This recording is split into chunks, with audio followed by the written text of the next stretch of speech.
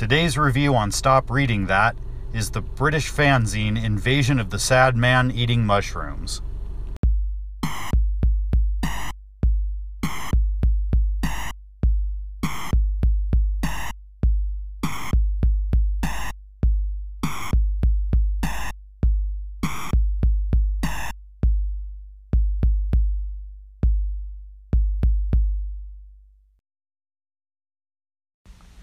Hey, welcome back to Stop Reading That. So today's zine has the second best title that I've run across. It is Invasion of the Sad Man Eating Mushrooms. Now, the best zine title that I have seen so far is Mentally Penetrated with an Acid Enema. But Invasion of the Sad Man Eating Mushrooms is a very close second. And today's review is later than normal because I was I was in the process of recording it. And then this was going to be the first zine that I had given just an honest-to-God negative review. And I was in the middle of recording said negative review when I kind of realized that I wasn't entirely sure why I was doing so. See, in the two issues that I've read, I think there was one really false note. But aside from that, if you don't look very closely, the zine seems very scattered. It seems that it doesn't have a really strong thread running through it. But I really realized on a second look through that I was staring at the trees and missing the forest. And really, aside from having interesting things to talk about, I think that Invasion of the Sad Man Eating Mushrooms could actually be a very useful zine nowadays. Now, Invasion of the Sad Man Eating Mushrooms, which I'll call Invasion from now on just to keep it short, is a British zine from the early 90s, and it is kind of horror themed. One of the things that I have gotten really used to as far as horror fanzines go is they often kind of drift from that territory. There's usually the overall horror theme, then there's the subgenre, and your fanzines usually will deal with a subgenre. But they usually don't even stick to that. And Invasion definitely goes outside the genre a number of times. And if you're like me before I gave it a second look, that can seem like it's detracting from the zine a bit. But what Invasion does really well is it's not so much about the genre as it is about creating a platform. And I think that's a really useful thing. Unfortunately, I only have issues 1 and 7, so there's a lot of content that I'm missing.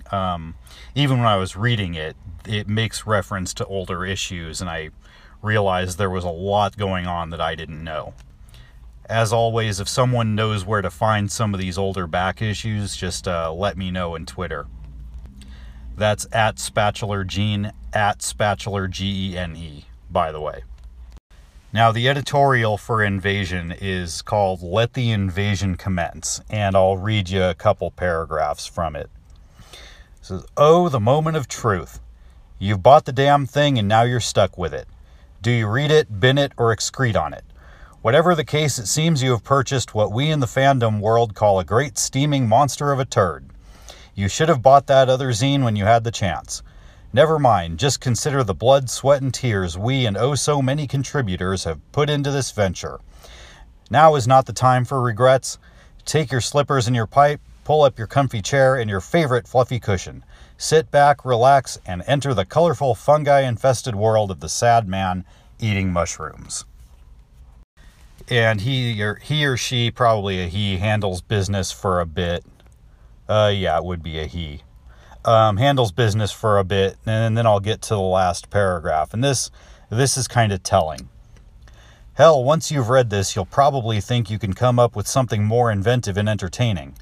Why not prove it by sending your comments, ideas, and suggestions to our forthcoming letters page? You could end up with your name in the credits if you pull a smart article out of your hat, or a string of flags from your rectum. Finally, an apology. Sadly, this time around, we're unable to dish out free issues to our major contributors. We hope to rectify this problem in the near future. It was £1.50. It's not that expensive. I think it's time you moved on. What are you waiting for? Get reading. We'll be back in time for the festive season, probably. Until next time, then, all the best. Now, the first section, the first issue has a section on various video nasties, which are the videos that were either banned or censored in Britain. It's got a section on older monster movies, everything from the 1933 King Kong to Roger Corman's Attack of the Crab Monsters. It has a section, actually an essay entitled "I'm Not Insane, I'm Just Queer," which is about the serial child murderer Albert Fish. So if you're into serial killers, that guy is always an extremely unpleasant subject. Oh, and I forgot to mention, Invasion has very cool artwork. It's got kind of an angry mushroom motif going, and there is a comic called Bigger Than Hitler by Graham Clark, who's kind of he's kind of a big name in these fanzines. You see other big names, including Jim McLennan and Darren Faulkner. You see these names popping up. There's an original fiction section. Aside from the standard movie reviews, there are book reviews. There are classified ads, and there's even a section called Padded Cell, which is a contribution from a reader. And this is sort of what I've been getting at in a roundabout way when it comes to Invasion, is that this is a fanzine in which the proprietors and the contributors to other fanzines have come together and sort of compiled their efforts.